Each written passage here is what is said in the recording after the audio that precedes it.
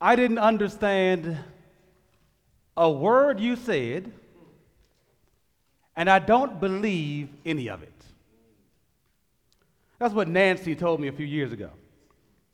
We were at the funeral of her uncle Ed, who had been a member of our church for a number of years. Ed suddenly and unexpectedly passed away. And at his funeral service, I was asked to read from John chapter 11, that famous passage about Jesus raising Lazarus from the dead.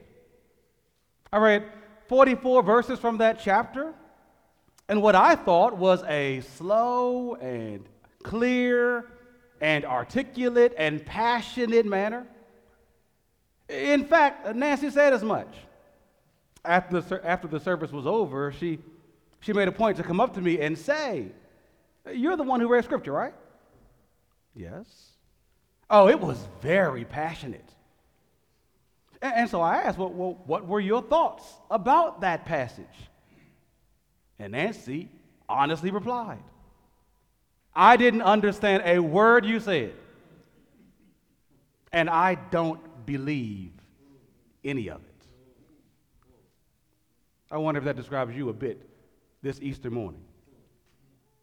Appreciating the passion that others might have, that others feel on this occasion, but in your heart of hearts, not really believing any of it.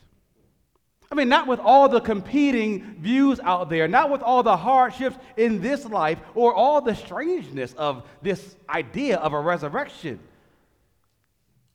Maybe you won't voice that this morning. Or maybe there's a bit in you, maybe hidden in the recesses of your heart, that echoes what Nancy was thinking. I don't understand a word you say, and I don't believe any of it. Well, we need help this morning.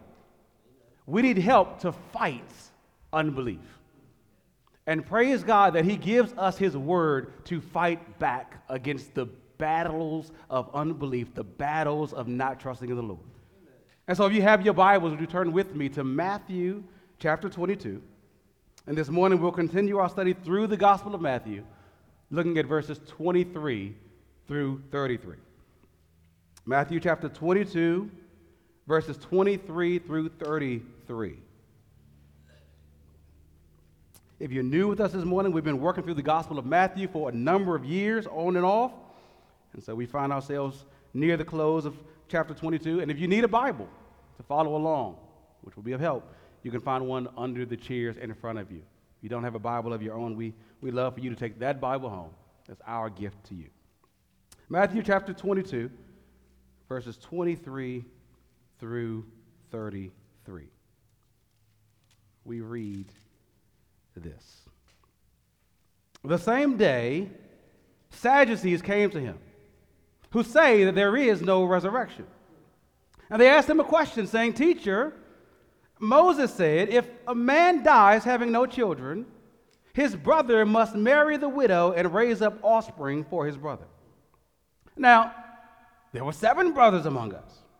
The first married and died, and having no offspring, left his wife to his brother.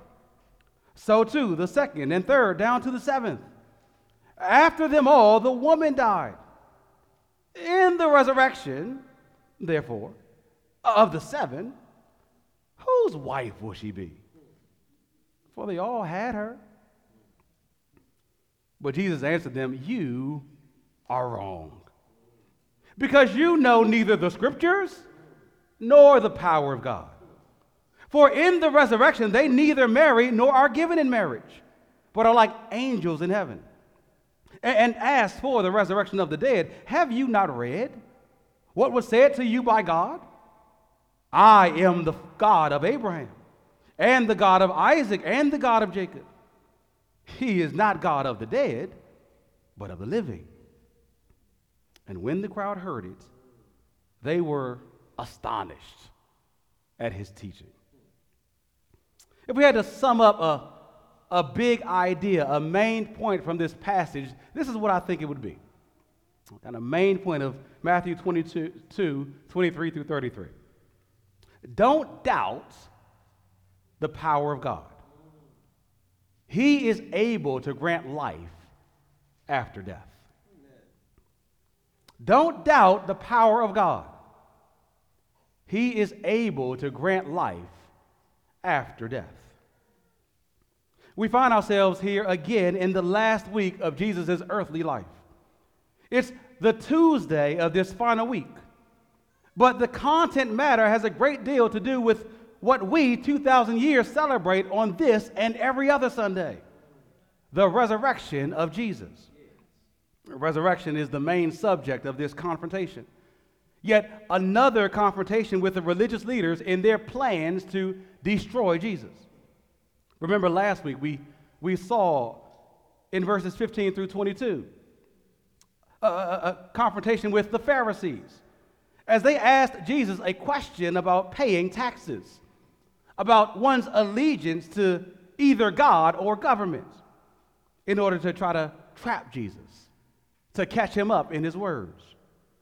Well, we read here in verse 23 that the same day, another group of religious leaders approached Jesus, the Sadducees, who together with the Pharisees made up the religious ruling party of the Sanhedrin.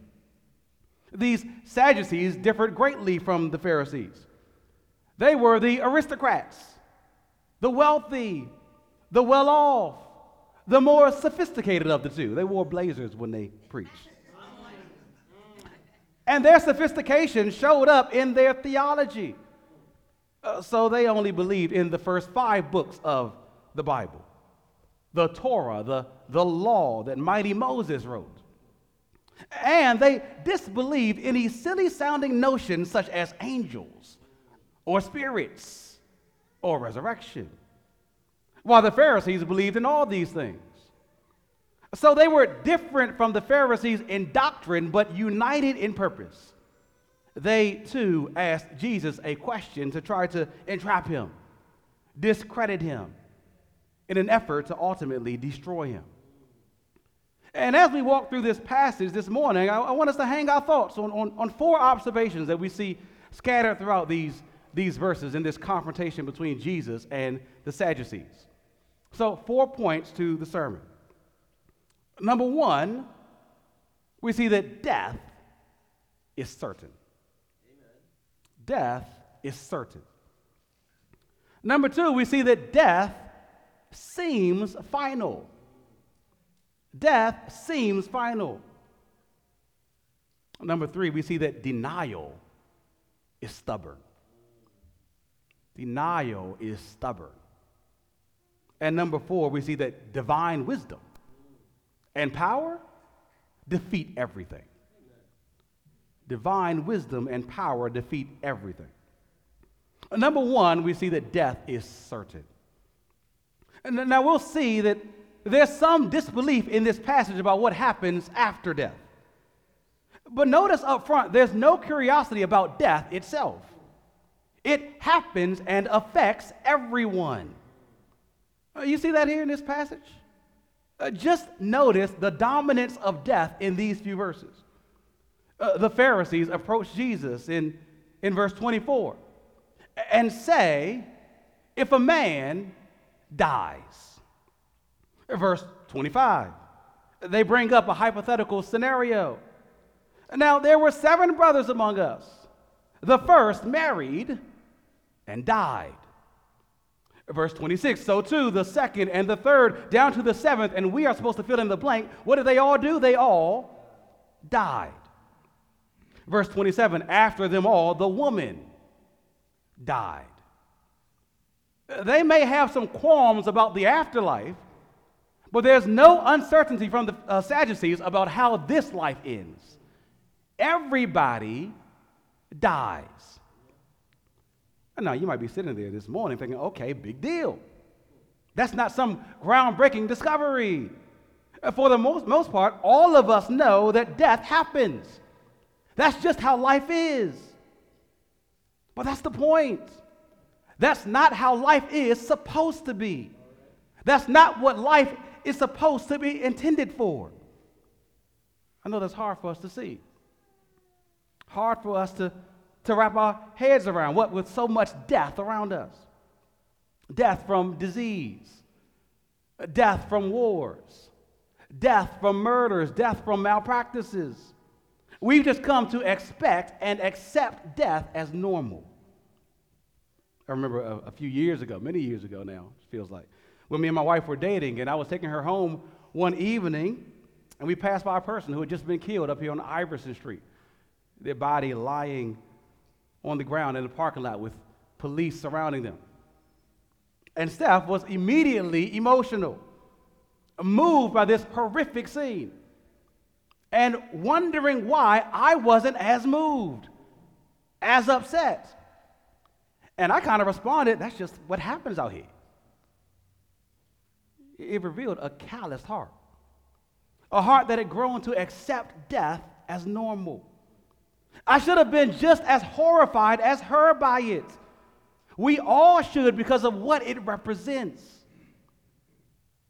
You know, sometimes I think that because we view death as common, we forget that death is a consequence. That is, that death is because something has gone wrong.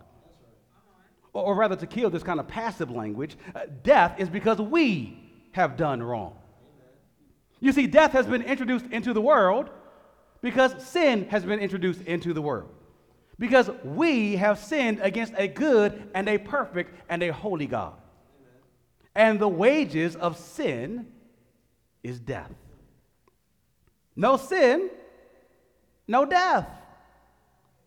But as the Apostle Paul tells us in Romans chapter 5, verse 12, because all have sinned, death has spread to all men. Death is certain for sinners. It's not something that just happens. It is God's judgment. Do you believe that? On the other side of chasing that sin, fulfilling that pleasure, satisfying that desire, is not life or joy or peace or rest, but death. The Sadducees had something right. Everybody dies. Friend, you will die. Are you prepared for it? By that, I don't mean have you drafted a will, or have you listed instructions for what songs will be sung at your funeral service. But are you prepared to die and to meet your Maker, to meet your God? Or have you moved that thought far out of your mind because you minimize death as simply the fate for everyone without reckoning with why it happens and what happens after it? For you, death is not only certain, but death seems final. And that's the second observation we want to consider in this passage. Death seems final. That's not hard to see, is it?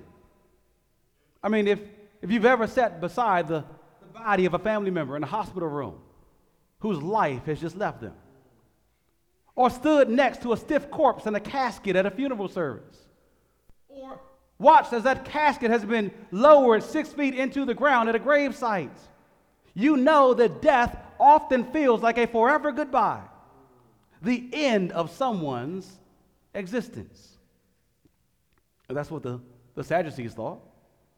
You see that in verse 23, as Matthew explicitly tells us that the Sadducees say that there is no resurrection. The Jewish historian Josephus, writing in the first century, confirms, saying that the doctrine of the Sadducees is this, that souls die with the bodies. They take away the belief of the immortal duration of the soul and the belief in punishments and rewards after death. For them, there is no afterlife, no heaven or hell to go to. So these Sadducees would not be in church today and would think we're quite silly for our being here and what we're celebrating.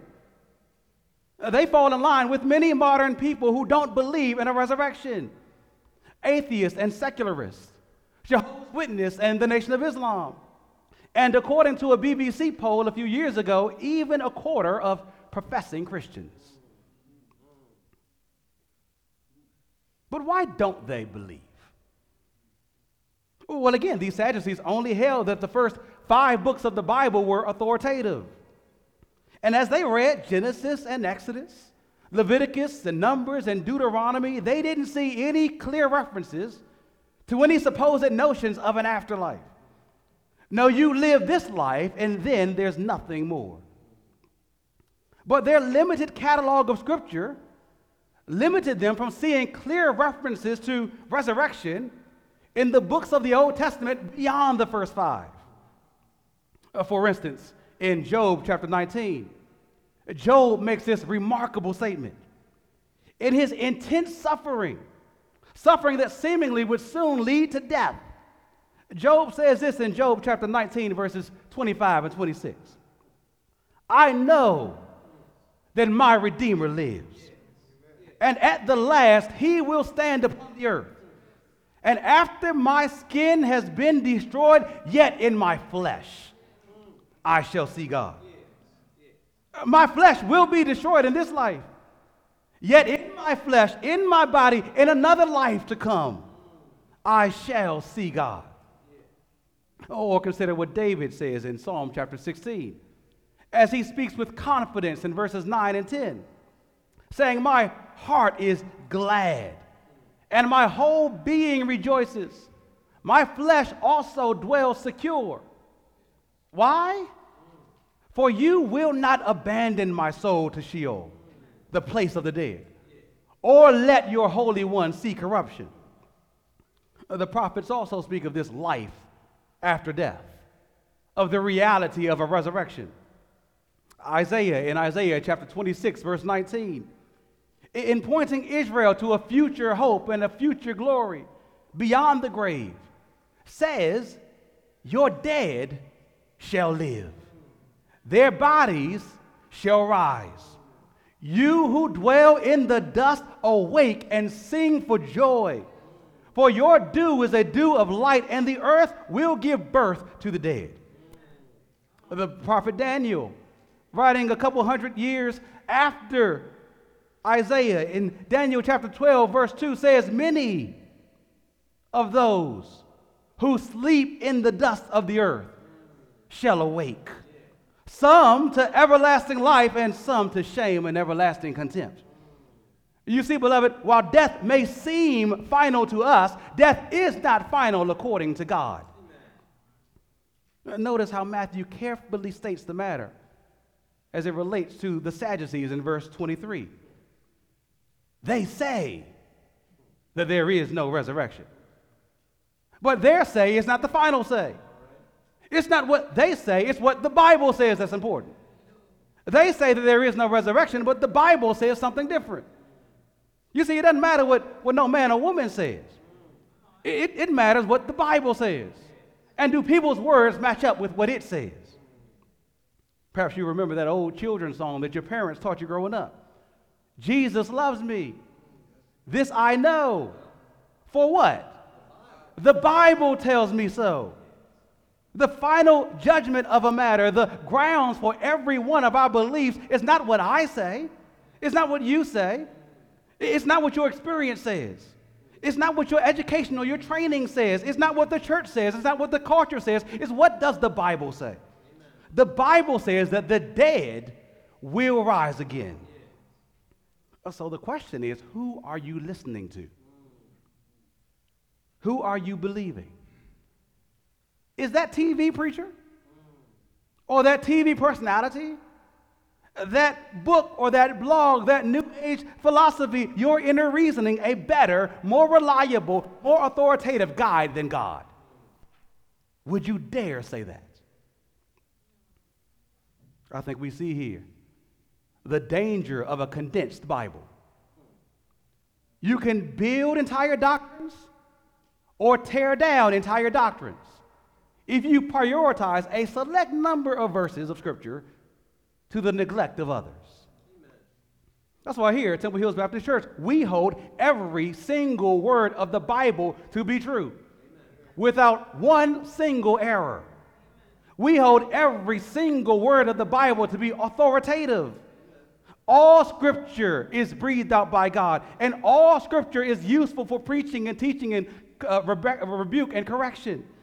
And we need all of scripture to convict all of our hearts and to challenge every single bit of unbelief. Had the Pharisees just kept on reading, they would have seen that what they said conflicted with what the Bible says, that resurrection is indeed real. But you know, there's another reason why people reject the resurrection.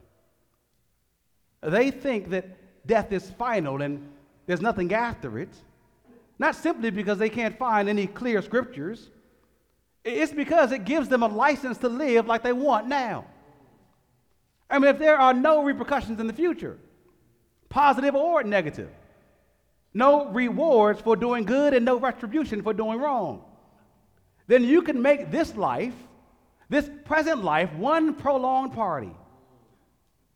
I mean, later on in the passage that Adam read in 1 Corinthians chapter 15, the Apostle Paul says in verse 32, if the dead are not raised, let us eat and drink, for tomorrow we die.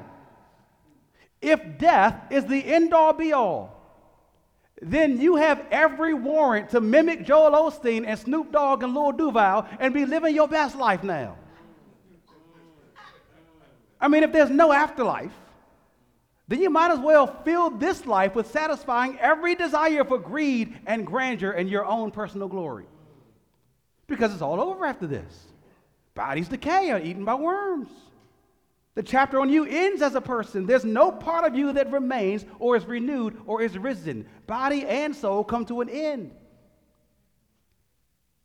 That's what it might seem like when you look into that casket, when you stare at that corpse.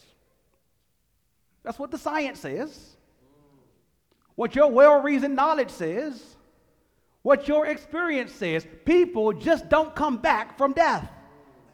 You've never seen it happen, and so you've concluded that it can't happen.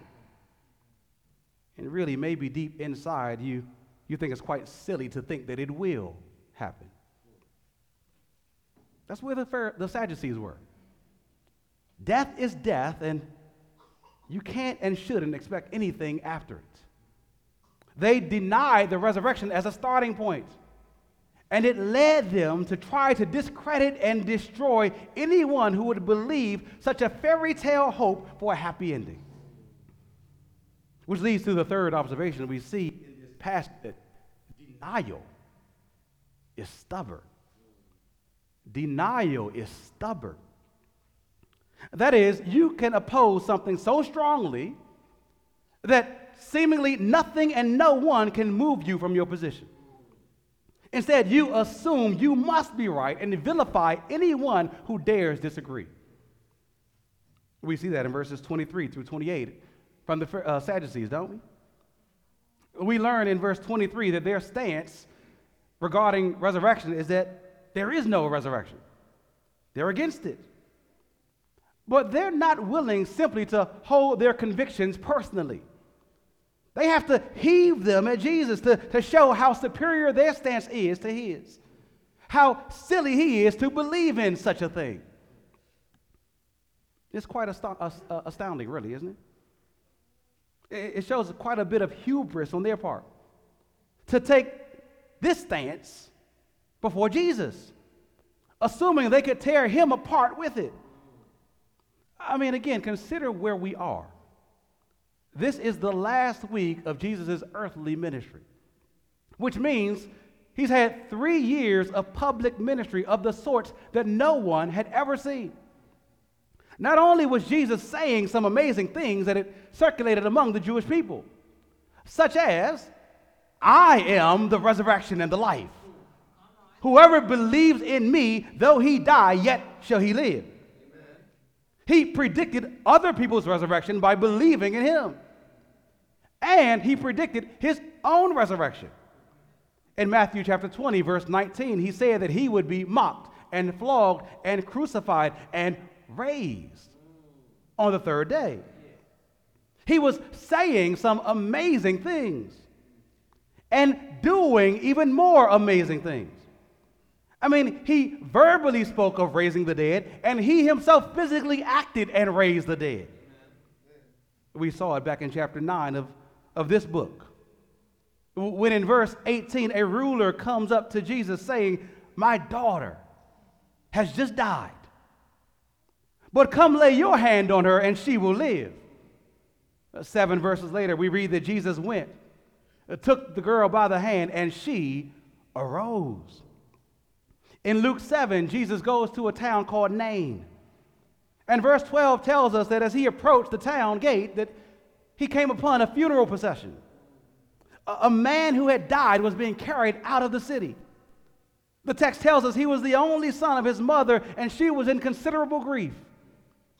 Verses 13 through 15 of that passage tell us that when the Lord saw her, he had compassion on her and said to her, "Do not weep."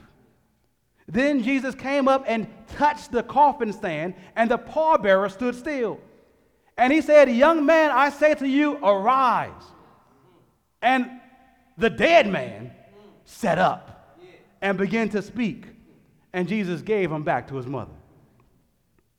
Or again, perhaps most famous of all, was the incident I spoke of in the opening.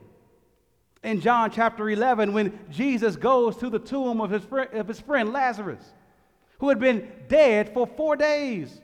His sisters were like, "We cannot do nothing with him. He stinks by now. He's been in there a long time. Jesus, just leave him alone." But Jesus demands that the stone be rolled away from the tomb, that the tomb would be opened. And Jesus stands by this tomb and shouts out, "Lazarus, come forth." And John 11:45 says, the man who had died came out. These things were all public knowledge. Accounts of them were swirling around Jerusalem, especially leading up to this last week. And yet, in this last week, these Sadducees come to the one who says he is the resurrection, the one who has brought back the dead to life, still confident that there is no resurrection, no life after death. Again, it shows us how stubborn denial can be. Even in the face of strong evidence to the contrary, it refuses to change course. That's how deep unbelief is. So you have to stop and ask yourself here, which is really more silly? Believing something that seems unbelievable, like a resurrection, or disbelieving it, even though there are mountains of reasons to believe it? But these Sadducees won't stop to ponder. They're on full go to make Jesus look like a fool in the eyes of the Jews, which would just make it easier to oppose him openly and to call for his death. And so they come to Jesus with this creative, seemingly biblically sounding, logically tight question in verses 24 through 28. Look there with me in those verses 24 through 28 of chapter 22. They say, "Teacher, Moses said, if a man dies having no children, his brother must marry the widow and raise up offspring for his brother." Notice here they appeal to Moses. That's acceptable. They believe Moses' writings. And they appeal to a law that's found in Deuteronomy chapter 25, verses 5 through 6. A law that God laid down to perpetuate a family name of a deceased Israelite.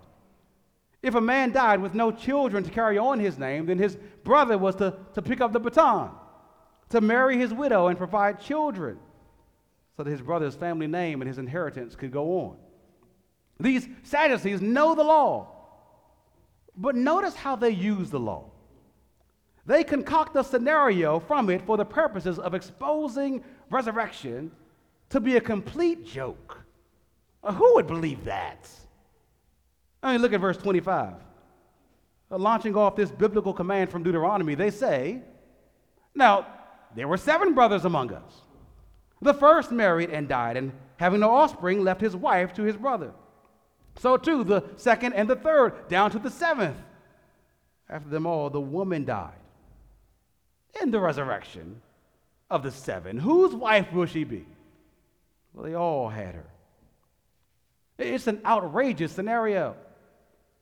Sure, it's a possible situation, but highly unlikely that seven brothers would all die in succession, none of them having any children, and each trying to fulfill the Deuteronomy duty to provide a child for the deceased brother's widow.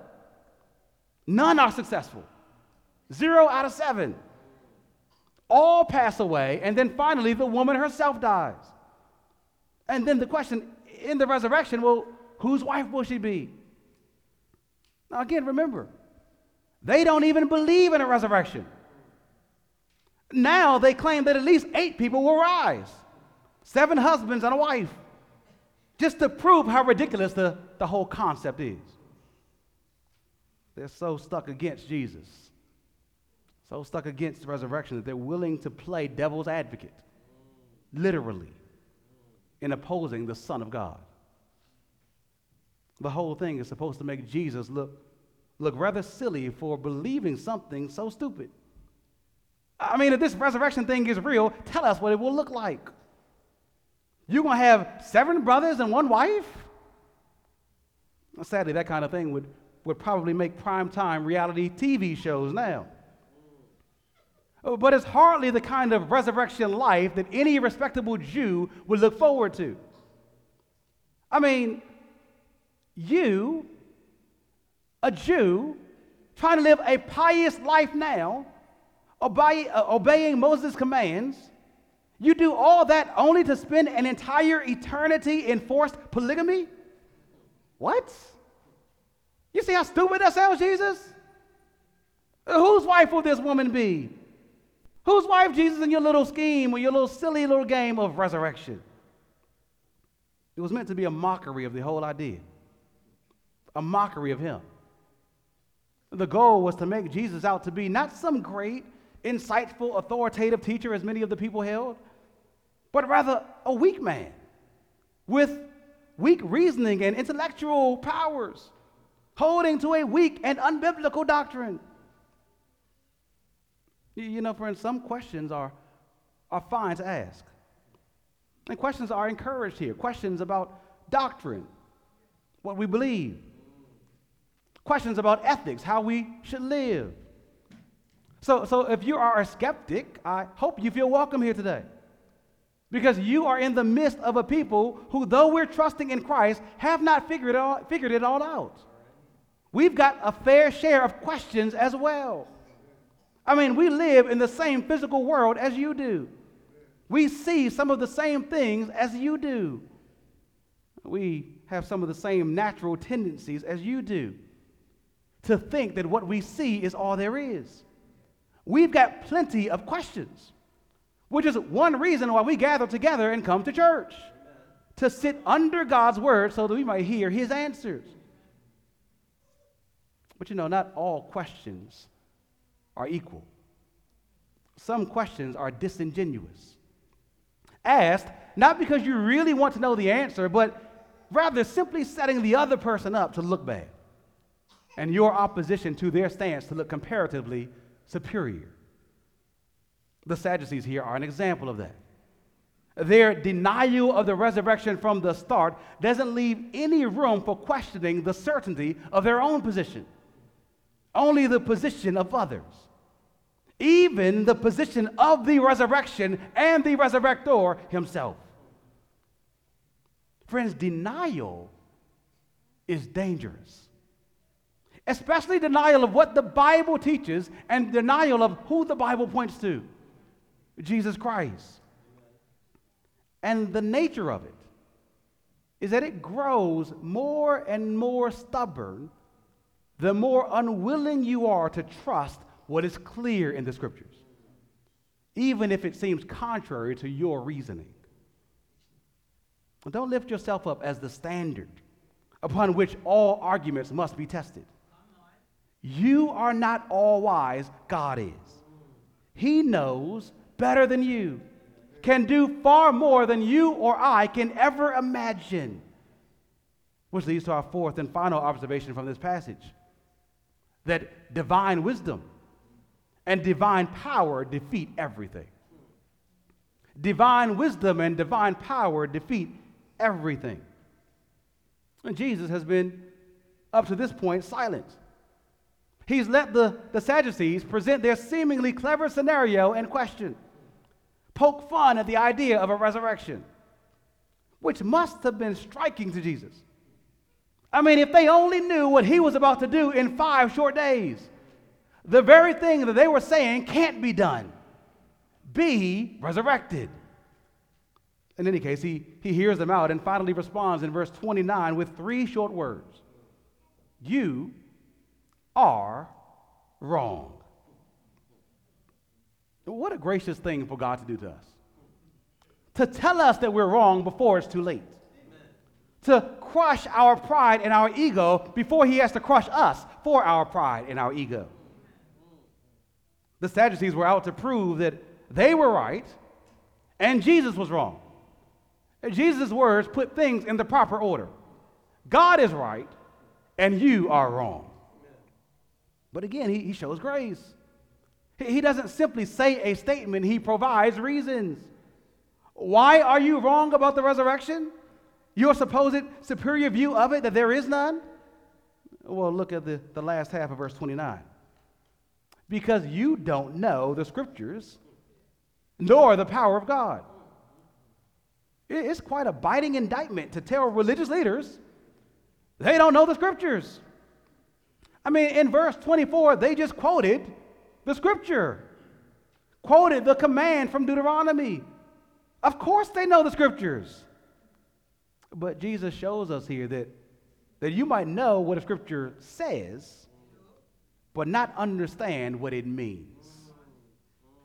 There's a way to read and use the Bible that seems right to a man, but its end leads to destruction.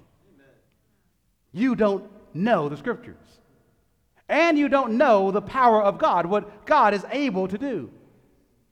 And Jesus takes those 2 indictments and addresses them in reverse order.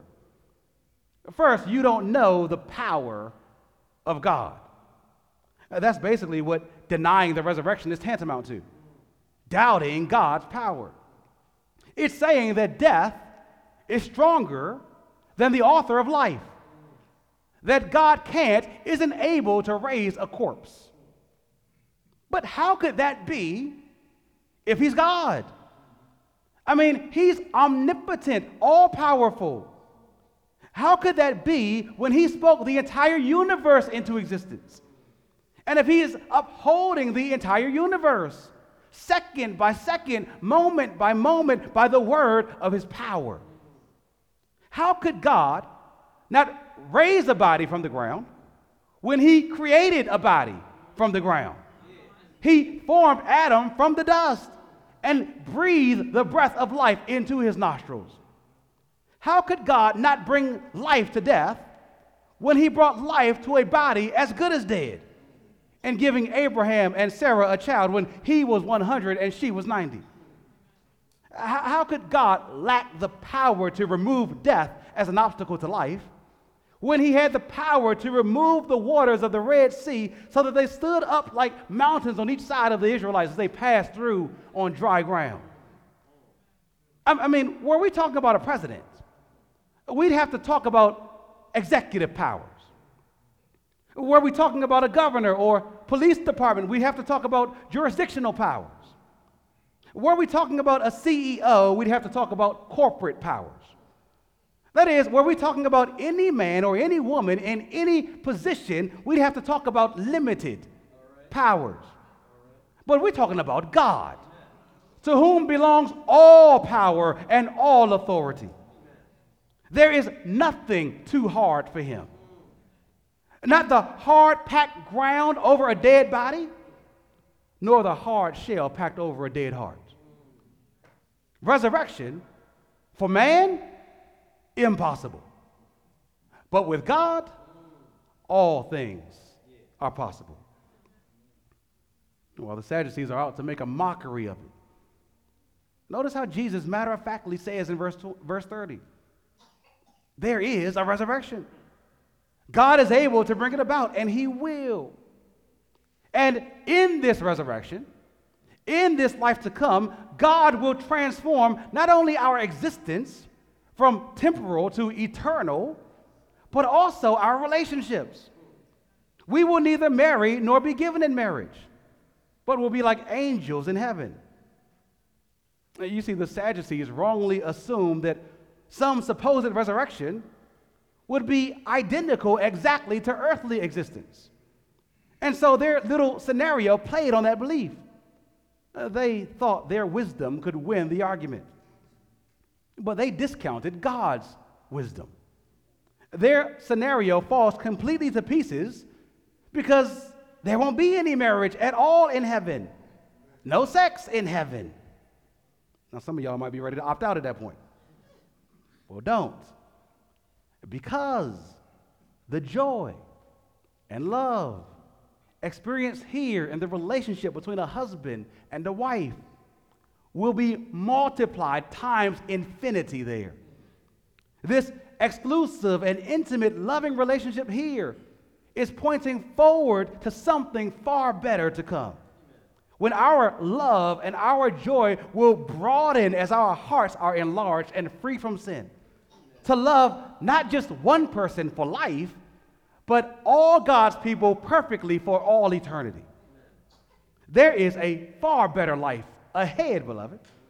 A better life that God will powerfully bring about and that awaits those who are in a relationship with Him.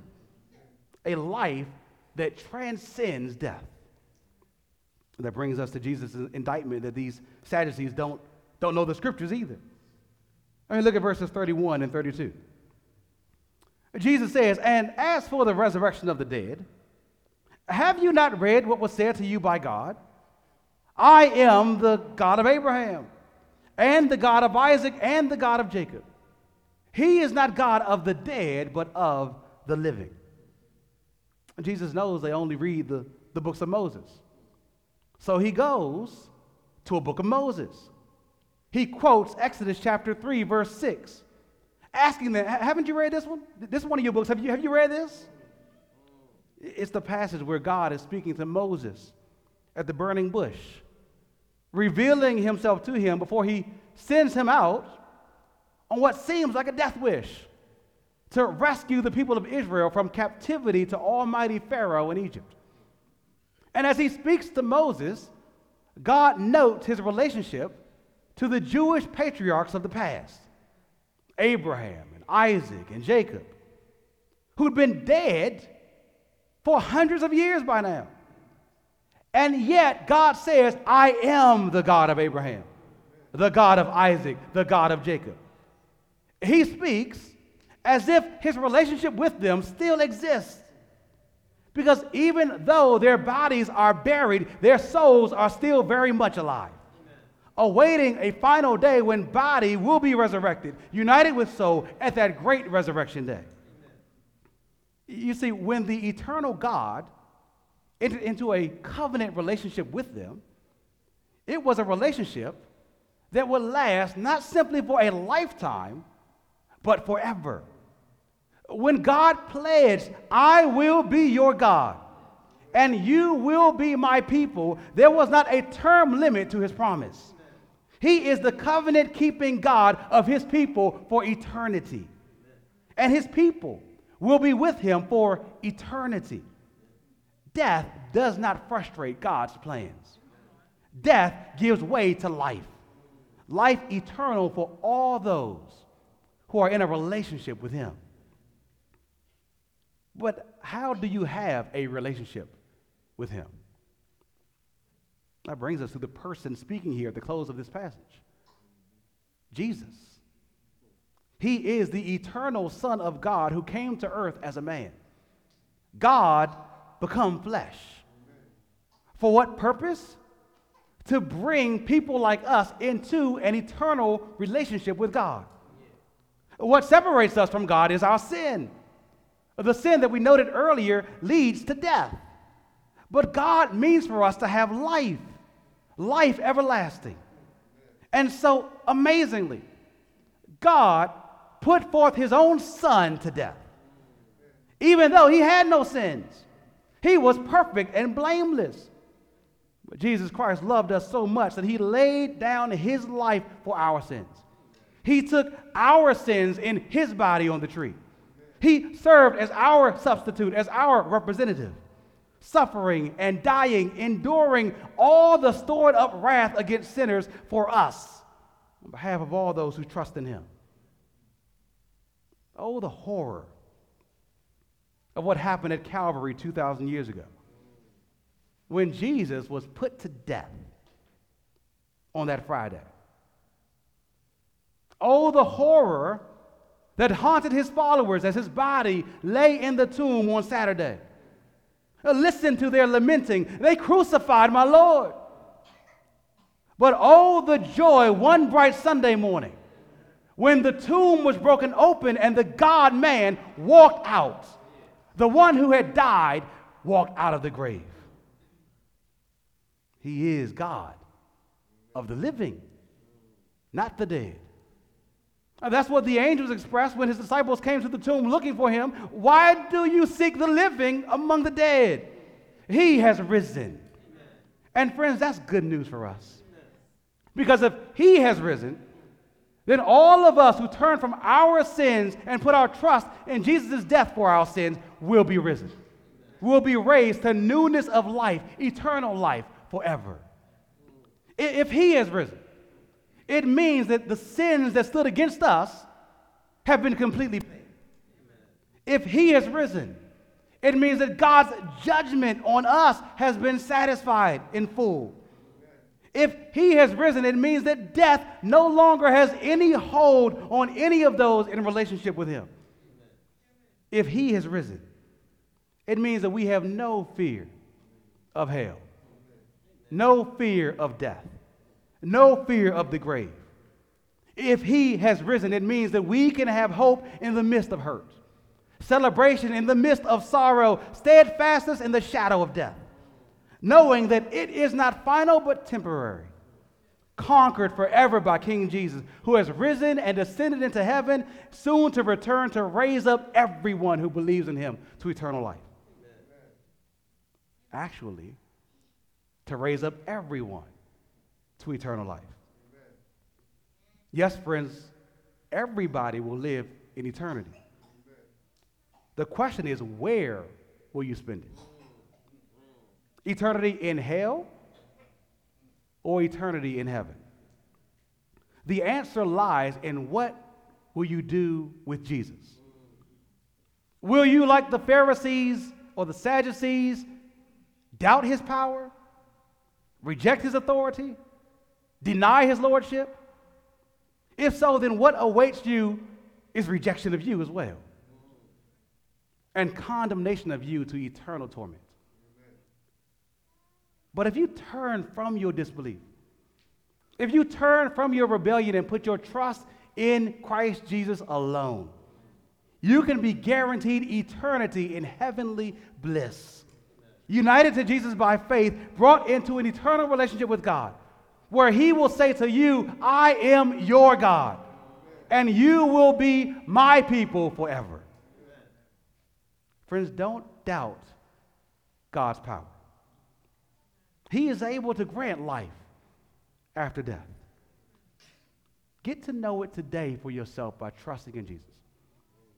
If you're already trusting in him, look forward to that day when the Lord will break through the clouds, and come home for his bride. What a joy it is that Jesus is risen. What a joy it is that in him we are risen. Let's pray. Lord, we thank you for your word. We thank you that it is sure and true, that every single word of the Lord will prove true. And so, Lord, we're not here this morning believing some fairy tales. We're not here this morning trying to make people feel good, trying to increase offerings, Lord, or increase membership totals, Lord. We're here telling the truth from your word, that those of us who die in Jesus Christ will live forever with him. Well, Lord, we pray that you would also press home the other truth. Those of us who die apart from Jesus Christ will live forever apart from him in eternal hell and torment. Oh, Lord, we pray that none would leave this morning that way. Bring everyone into your fold. Thank you for the wonderful, majestic work of Christ on the cross for us. Thank you that he died for us. He lived for us, and he rose again for us. Lord, we pray that we would continue to trust in him. Pray all this in Jesus' name. Amen.